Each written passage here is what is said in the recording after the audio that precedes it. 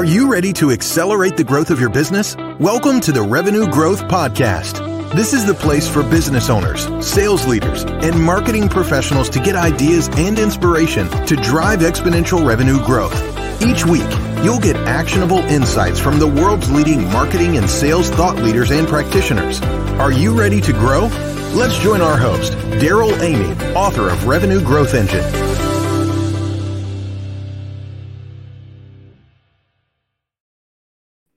Welcome back to the Revenue Growth Podcast. Your host, Daryl Amy, trailblazer and growth architect.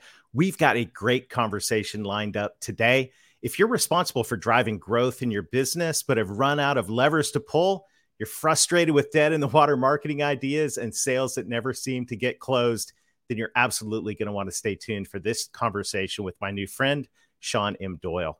Today's episode is brought to you by the Breakthrough Sales Leaders Retreat, coming to you October 20th in Fort Worth, Texas. If you're a sales leader or you know one, you don't want to miss this event. I'll be joined by an incredible team of coaches, including Larry Levine and Dave Sanderson, and you're going to get the mindset, skill set, and tool set to build an authentic selling culture to grow your sales. You'll leave with a 100-day breakthrough plan so you can build your team, develop your culture, and make 2023 the best year ever, as well as closing out a great Q4. To learn more and register, go to www.breakthroughsalesretreat.com. That's www.breakthroughsalesretreat.com. We've got a great guest today. Sean M. Doyle is the author of Shift, 19 practical business-driven ideas for an executive in charge of marketing, but not trained in the task.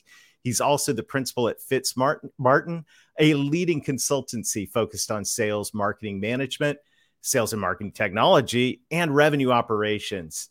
Over a 25-year career with over 5,000 client engagements, Sean has amassed an unmatched expertise in helping B2B companies succeed in selling more to their most profitable customers. This is going to be a great conversation. Sean, welcome to the Revenue Growth Podcast.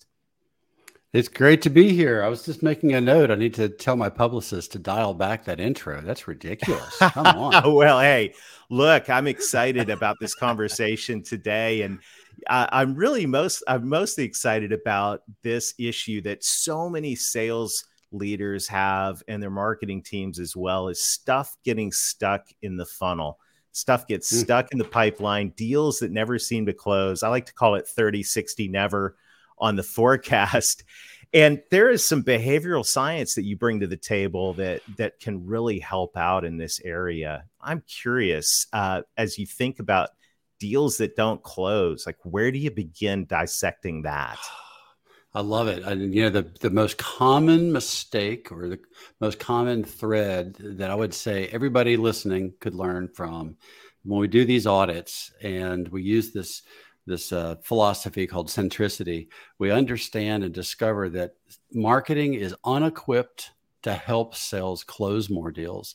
And often they don't have enough revenue because the budget typically gets spent on all this kind of early stage, sexy, sizzly stuff that marketing people do.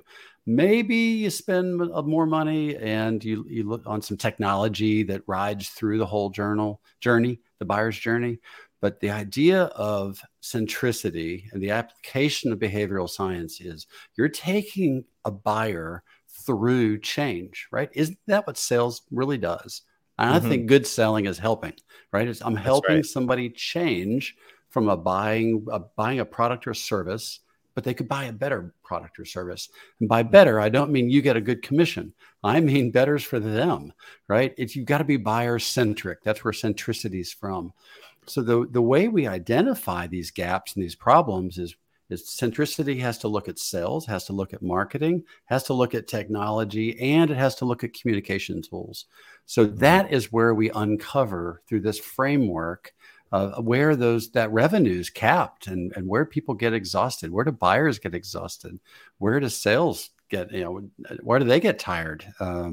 Where's the management team get tired? Why is the pipeline filled, but the CFO never says we got the revenue? Like that's what we love to attack as a business. And I'm sure that's what you like to attack. You come in and help companies that really understand the need for a framework and the value of having it. Because honestly, Daryl, that's my last. I'm going to shut up after this comment. Your audience doesn't give a dang about my ideas. What they care about is how these ideas might improve their lives. So I will tell you, this idea works, not because I'm a marketing guy filled with hubris and hype. And we've all learned that management based on hope is just not management. But we've gotten outside of ourselves. We've gone and leaned into some science, behavioral science, that is trustworthy and it's true and it works. And we've been using it since 2002. But the first time we used it, we helped a client get $380 million of revenue. I mean, I'm telling you now, it surprised us as much as it surprised them. This stuff works, it's incredible. So it's not us. We're not that smart. We just read a book. Well, hey, this is the trick, right? Is discovering and applying science to be able to help. And I read a stat recently, and I think this is an underreported stat from Gartner that said 38% of deals are stuck in a pipeline, never to close. And I think that number is low. I've seen it higher in specific industries. And so coach us. So behavior science, I mean, where do you start? So I'm a sales leader. I'm looking at my sales pipeline. I got all these, hope is not a strategy. I'm going through deal reviews with reps and they're going, oh, I think it's going to close someday. And you're like, no, it's not. And you got to forecast off this, right? So what do you do about it? Gosh, well, I'll give you some, here's some secret. I'm going to give you some intellectual property. Anybody can steal this, and the first person to build this piece of technology wins. The behavioral science says you can ask 4 questions to understand where a deal really is, because a salesperson wants to be excited about a deal. They've got an emotional investment. Plus there's a dangle out there. There's cash on the end. So they're always going to elevate what they think they see in a deal. And you've got to have an authentic third-party evaluation. So the science gives, this book, Changing for Good, is incredible. It gives you 4 ways to ask questions. So Dr. Prochaska's book. Prochachka, yeah. You know Prochachka? I got to have dinner with him about 10 years ago up in Rhode Island. What a fascinating guy. Killing me. I so want to meet him. If you're listening today, please take my call. I've had an email dialogue with him. Now we're eye to eye. I'm a huge fan of Changing for Good. So let's talk about these questions. Yeah. So what their science says is the trans-theoretical theorem of behavioral change, which bores everybody. That's why we call it centricity, because it's just a little shorten easier. It up, give it a brand, right? Just shorten it up. But this idea is, if you look at all the types of science, you see many different things. And interestingly enough, Freudian theory is typically what roots around marketing. Most marketers have adopted that.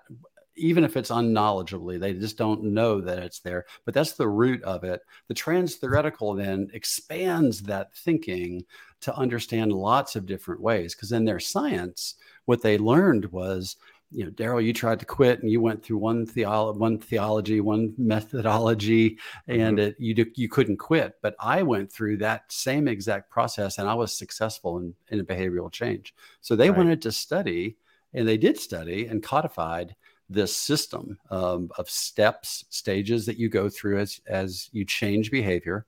Well, any salesperson or executive hears that and says, yeah, that's called a pipeline, dummy. Right. Maybe you are a numbskull marketing guy.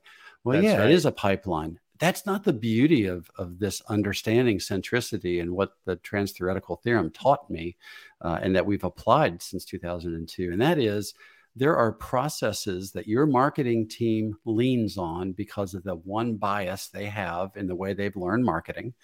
That it's stuff like creating awareness. It's stuff like doing social media to create maybe some social liberation, testimonials. Those are 2 of the best practices. Well, that's great, but they don't help close deals. So what happens when you close deals? Well, an environmental control, according to the behavioral science, says that's an effective tool that closes deals, but it's only effective right before you close. Hmm. And this consciousness raising awareness thing is only effective at the very beginning of the buyer's journey. Most marketers don't know how to break that down. Most executives don't know how to require marketing to break that down. I would love, here's a great question. It's a simple question too. And I want you to ask it because or answer it, because I think you've seen into a lot of businesses. Most executives, if you ask this question, here it is. Does your sales team see marketing as an asset to call upon when they want to close a deal? I think the answer would be marketing. That's a sales role. How many salespeople call on marketing to help them close a deal? They stiff arm.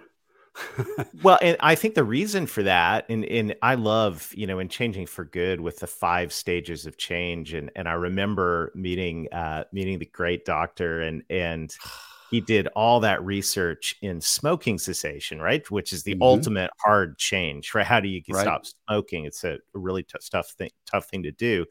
And I remember in those 5 stages, that what worked in one stage actually was counterproductive in another. So I think the reason that salespeople, this will be my theory, maybe see if you can back this up or refute it. My theory is that marketing is typically involved in the awareness phase in generating demand very early on. And they're skilled at that. They're good at that. Right. But by the time you get to the phase of making that decision, the tactics that work in the awareness phase that marketing is so good at could actually be counterproductive or just not helpful at all. And so I think we know that as sales professionals. That's why we don't make the ask. But here's the other part of that, and you're spot on. You get it, right? So most sales, I would ask any executive listening, go ask your SVP of sales or your sales team, why would they ever call marketing? And if they say no, here's the equivalent of what you're doing. You're saying, I'm going to accept marketing that is ill-equipped to close deals in my business. I'm going to accept a marketing team or an ad agency that doesn't know how to equip my sales team to close that Gartner 40% of deals that you lose. I'm intentionally choosing to leave my sales team unequipped, because that's what you're doing. Because the science teaches us that there are 5 best practices that are effective, as you said, at the end of the change. As you start to move from, we would call it action to an exchange relationship, or action to behavioral change. There's 5 best practices. That one I mentioned, environmental control, is only one. And when marketing knows how to use those 5, then they go to sales and say, look, hey, here's 5 weapons. Here's 5 tools for you to equip you to close more deals. But you're going to have to earn trust from sales. First of all, they're not going to listen to most marketers, because most marketers are flighty or fun or artsy or whatever marketing's supposed to be. You get to earn their trust, right, and prove it. And when we did this for the first time in 2002, the story is this: we were approached by our guerrilla client, so we were terrified. We had to say yes. With, hey, here's a list of 1,500 businesses that would change our story. We would revolutionize our P&L if you can close them. Now, we've gone through 2 agencies. We've fired both of them because marketing doesn't work. Do you want to try it? Oh, okay. So we audited. We used centricity. We did an audit. We identified what the other people did. We also talked to sales, which the other 2 agencies didn't do. We also looked at technology, which the other agencies didn't do. And we looked at the communications. So by communications, I mean, what best practices are we using from the science to close deals versus create more awareness? And you're right, Daryl. I mean, it's like you were in the room. What the other agencies did is they created more awareness. They took them to late stage deals, and the late stage deals said, we already know you exist. We already know what you do. We don't care. So nothing changed. And the interesting thing about that target account list was that they all did know each other. So we had to force reevaluation, and consciousness raising would cause somebody to go, I knew you existed, but I didn't know how you mattered to me. That's a very different type of awareness, right? Right. Then we equipped with helping relationships and private and public commitments. And this, I mean, again, I'm not brilliant. Prochaska, Norcross, and DiClemente are brilliant. And you've got to have and that's what centricity is about. I want to revolutionize the way marketing works. I want executives to require this of their teams, of their agencies. Quit hiring creative art. And listen, I love creative. Good creative works. But good creative works only if they understand what they should be communicating. That's why we don't say it's sales, marketing, technology, and creative. We say it's sales, marketing, technology, and communications. Yeah. Brilliant creative helps communicate better. But when you hire somebody who's a brilliant art director and then say marketing doesn't work, my challenge is it's the executive that's not equipped to know what to expect. And it's not, again, buy this book, Buy Changing for Good. Read it. Come to fitzmartin.com/free help, and I'll give you the framework that we use. There's enough business in the world for me to give this stuff away. It's Absolutely. fine. And it's, you'll discover it. So we do these revenue pipeline audits all the time, and that is the power of it. So the other part of your question is, what do we say to that SVP of sales? What I say is contrarian to what most marketing firms do. Most marketing firms say, and I'll just use crass vernacular, well, we're going to build the top of the funnel. Then we're going to nurture some people. And then we're going to equip the sales team to close. Well, they don't ever say the last sentence. They talk about the top of the funnel and the middle of the funnel. But so what? That's so amateur in my mind. It's so simple. And people are not simple. I don't know if you've ever noticed that, but people are not simple. And it's not intelligent to approach that way. You should be approaching this from a perspective that has enough understanding that you don't rule out marketing because you hired the wrong people. Here's a great question when you're interviewing a CMO or when you're interviewing an agency. Say, I love seeing all your stuff. It's great hearing your story. Tell me what you do to close a late stage deal. And if they can't answer that question, you got the wrong person and you're getting ready to waste more money on marketing. I mean, wow. It just doesn't. Yeah. So, I mean, have it. Don't hire us. Don't hire me. I mean, read the stuff, try it yourself. If you can't figure it out, then call me. But then Daryl, you do this stuff too. You audit it. You understand this. You look at late stage deals. What do you see? What do you know the doctor himself. I'm still angry a little bit about that. Well, hey, you got to just make the call and ask. I have. Well, we'll have more conversation about that later, but they had really, really good scallops up there in Rhode Island. I just got to say that. But that's just mean. But let's just think about and it's interesting. Remembering the 5 stages of change. Let's see if I get these right. Pre-contemplation, not even on my radar. Good. Contemplation, thinking about it, planning. I would call it preparation, but yeah. Preparation. That's planning. Okay. That's and correct. then action. And then maintenance, right? And then, which we call that, we since we're working in the parlance of the economy, and since the scorecard for what you and I do is cash. So we say that behavioral change is marked by an exchange relationship, because that exchange relationship signifies a change in behavior. One of the greatest compliments I can get, and I got one 2 weeks ago, a salesperson from one of my clients sent me an email, copied the executive team, and said, hey, I just got this $496,000 PO, and you were an important part of closing this deal. Thank you. Awesome.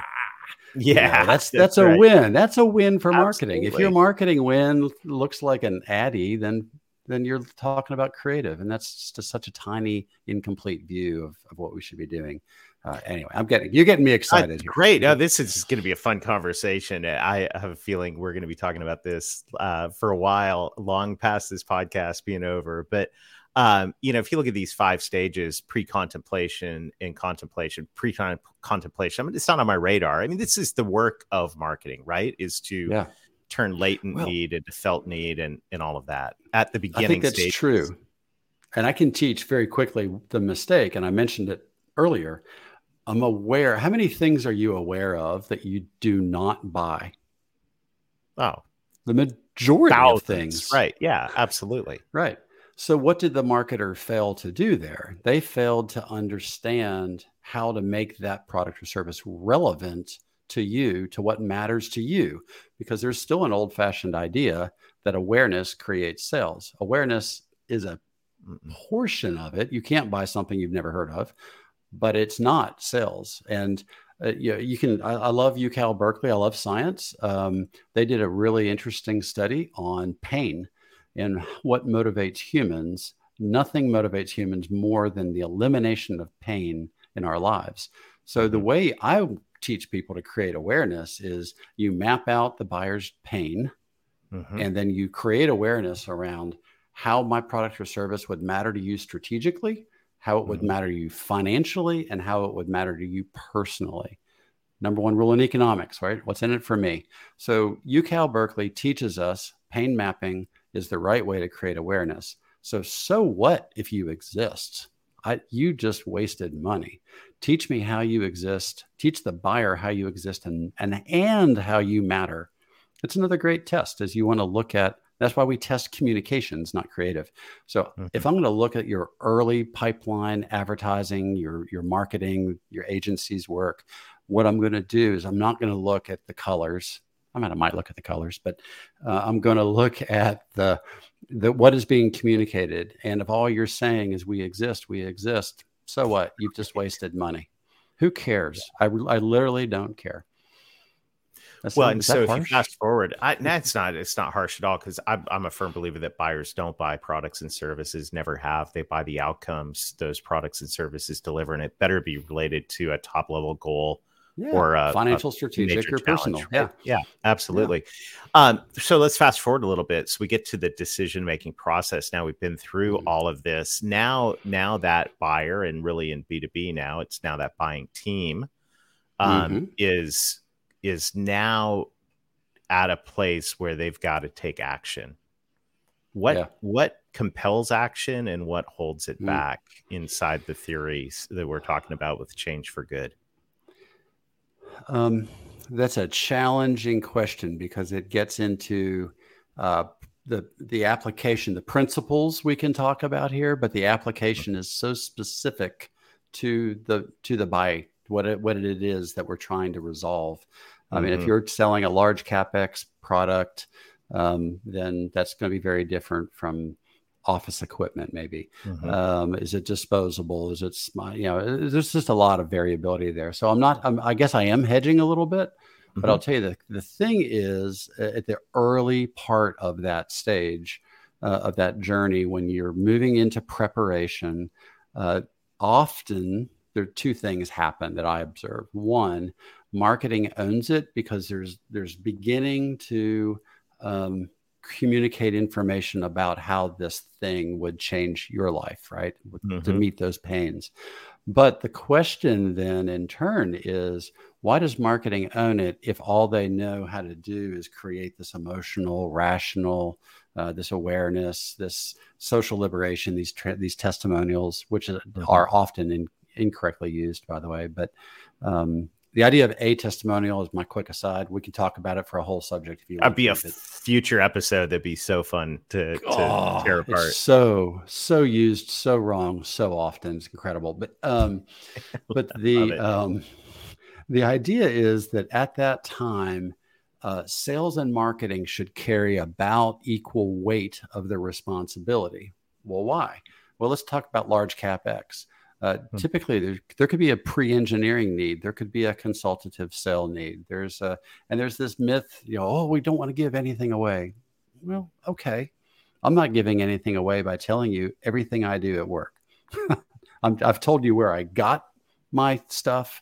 I've told you, I'll give you my framework that I use. I'm not giving anything away. People who don't want to do it themselves, don't have the time to do it themselves, or want somebody who's done it 2,000 times since 2002, you're going to call me.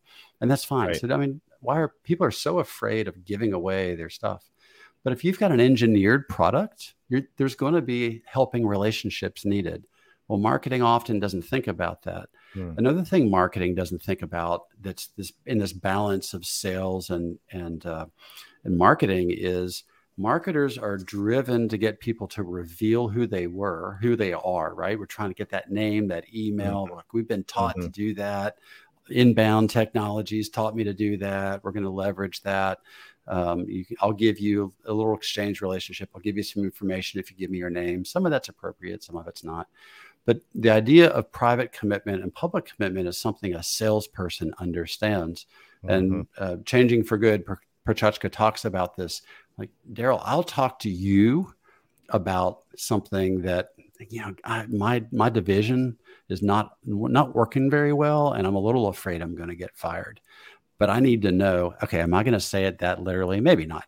But I'm going to talk to you about it as a salesperson and say, how can you help me resolve this personal, financial, strategic pain? Let's talk a little bit. But it's just the two of us.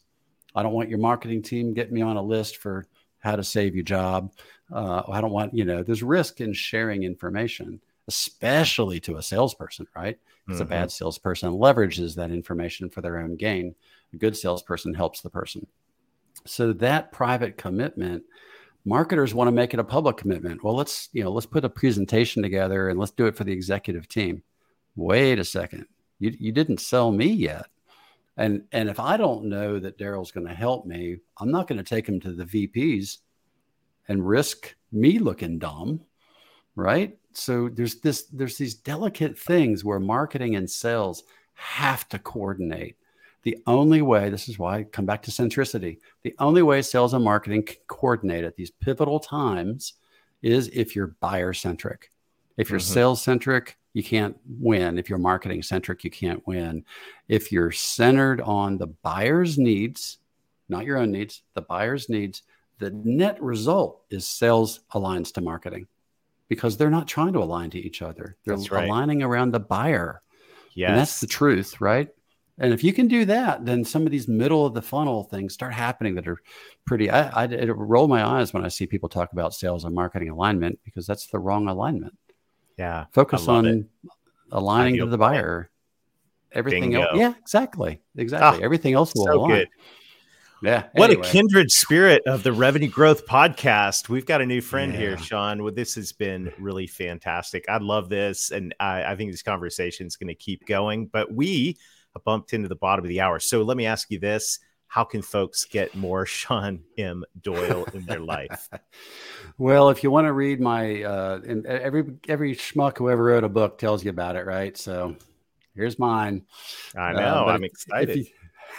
If you go to Amazon, you can buy it there. Rockbench out of Nashville published me a couple years back. And I did try to drill down some of these complex ideas to be incredibly simple and easy to apply because most executives really don't have an understanding of marketing. And I just, you can, if you're seeing any of this, you realize I have no hair. And that's from beating my head on the wall after so many meetings. And it's just like, I want to help executives be successful. So it's a book filled with 19 practical ideas and it's stuff you can apply right away. I think I'm still $10,000 upside down on my book. So I'm not making money. Just come buy the dang thing or shoot me an email. Sean at fitsmartin.com. I'll send you a book. I'll charge Daryl. It's great. There you go. Just send me an email, Sean at fitsmartin.com or come to fitsmartin.com/free help. You can download some videos and some worksheets that is all around this centricity idea. So come on. And Changing for Good. It's the source, man. It's great. Absolutely. Get into it. Well, Sean, thank you so much. This has been a fantastic conversation. I appreciate you. Oh, thank you. It's, and I'm still I'm pretty sure one of the cardinal sins is envy or jealousy. And I'm kind of there with you, Scallops, Dr. Prochachka. We'll figure that out. Well, thank you. Hey, have a super day. I appreciate you. And I appreciate everyone else in the Revenue Growth Podcast audience. Thank you for liking, sharing, and most of all, leaving reviews for the podcast. It helps us spread the word. And there is a growing community of sales, marketing, and entrepreneurial folks who are saying, let's work together. As Sean was saying, let's align around the client and the prospect and the needs that they have. Let's move together. Thanks again to the folks at Breakthrough Sales Leaders Retreat. I'm looking forward to being there with Larry Levine and Dave Sanderson, and hopefully you as well. If you're a sales leader or you know one, come join us on October 20th in Fort Worth, Texas at the City Club. It is going to be a powerful day. You'll leave with a 100-day breakthrough sales leadership plan that is going to help you transform your sales. Thanks again to everyone who's out there pushing and driving to grow. We're right here in the heat of summer. We've got a great lineup of guests coming throughout the fall, so make sure to like or subscribe. And until next time, let's get going and let's get growing. Would you like to get complimentary access to the Revenue Growth Engine audiobook? Just text the word revenue to 21,000 or go to revenuegrowthengine.com/book. You'll get instant access to the audiobook so you can get ideas to help you grow your revenue so you can scale your impact. Text the word revenue to 21,000 or go to revenuegrowthengine.com/book to get instant access.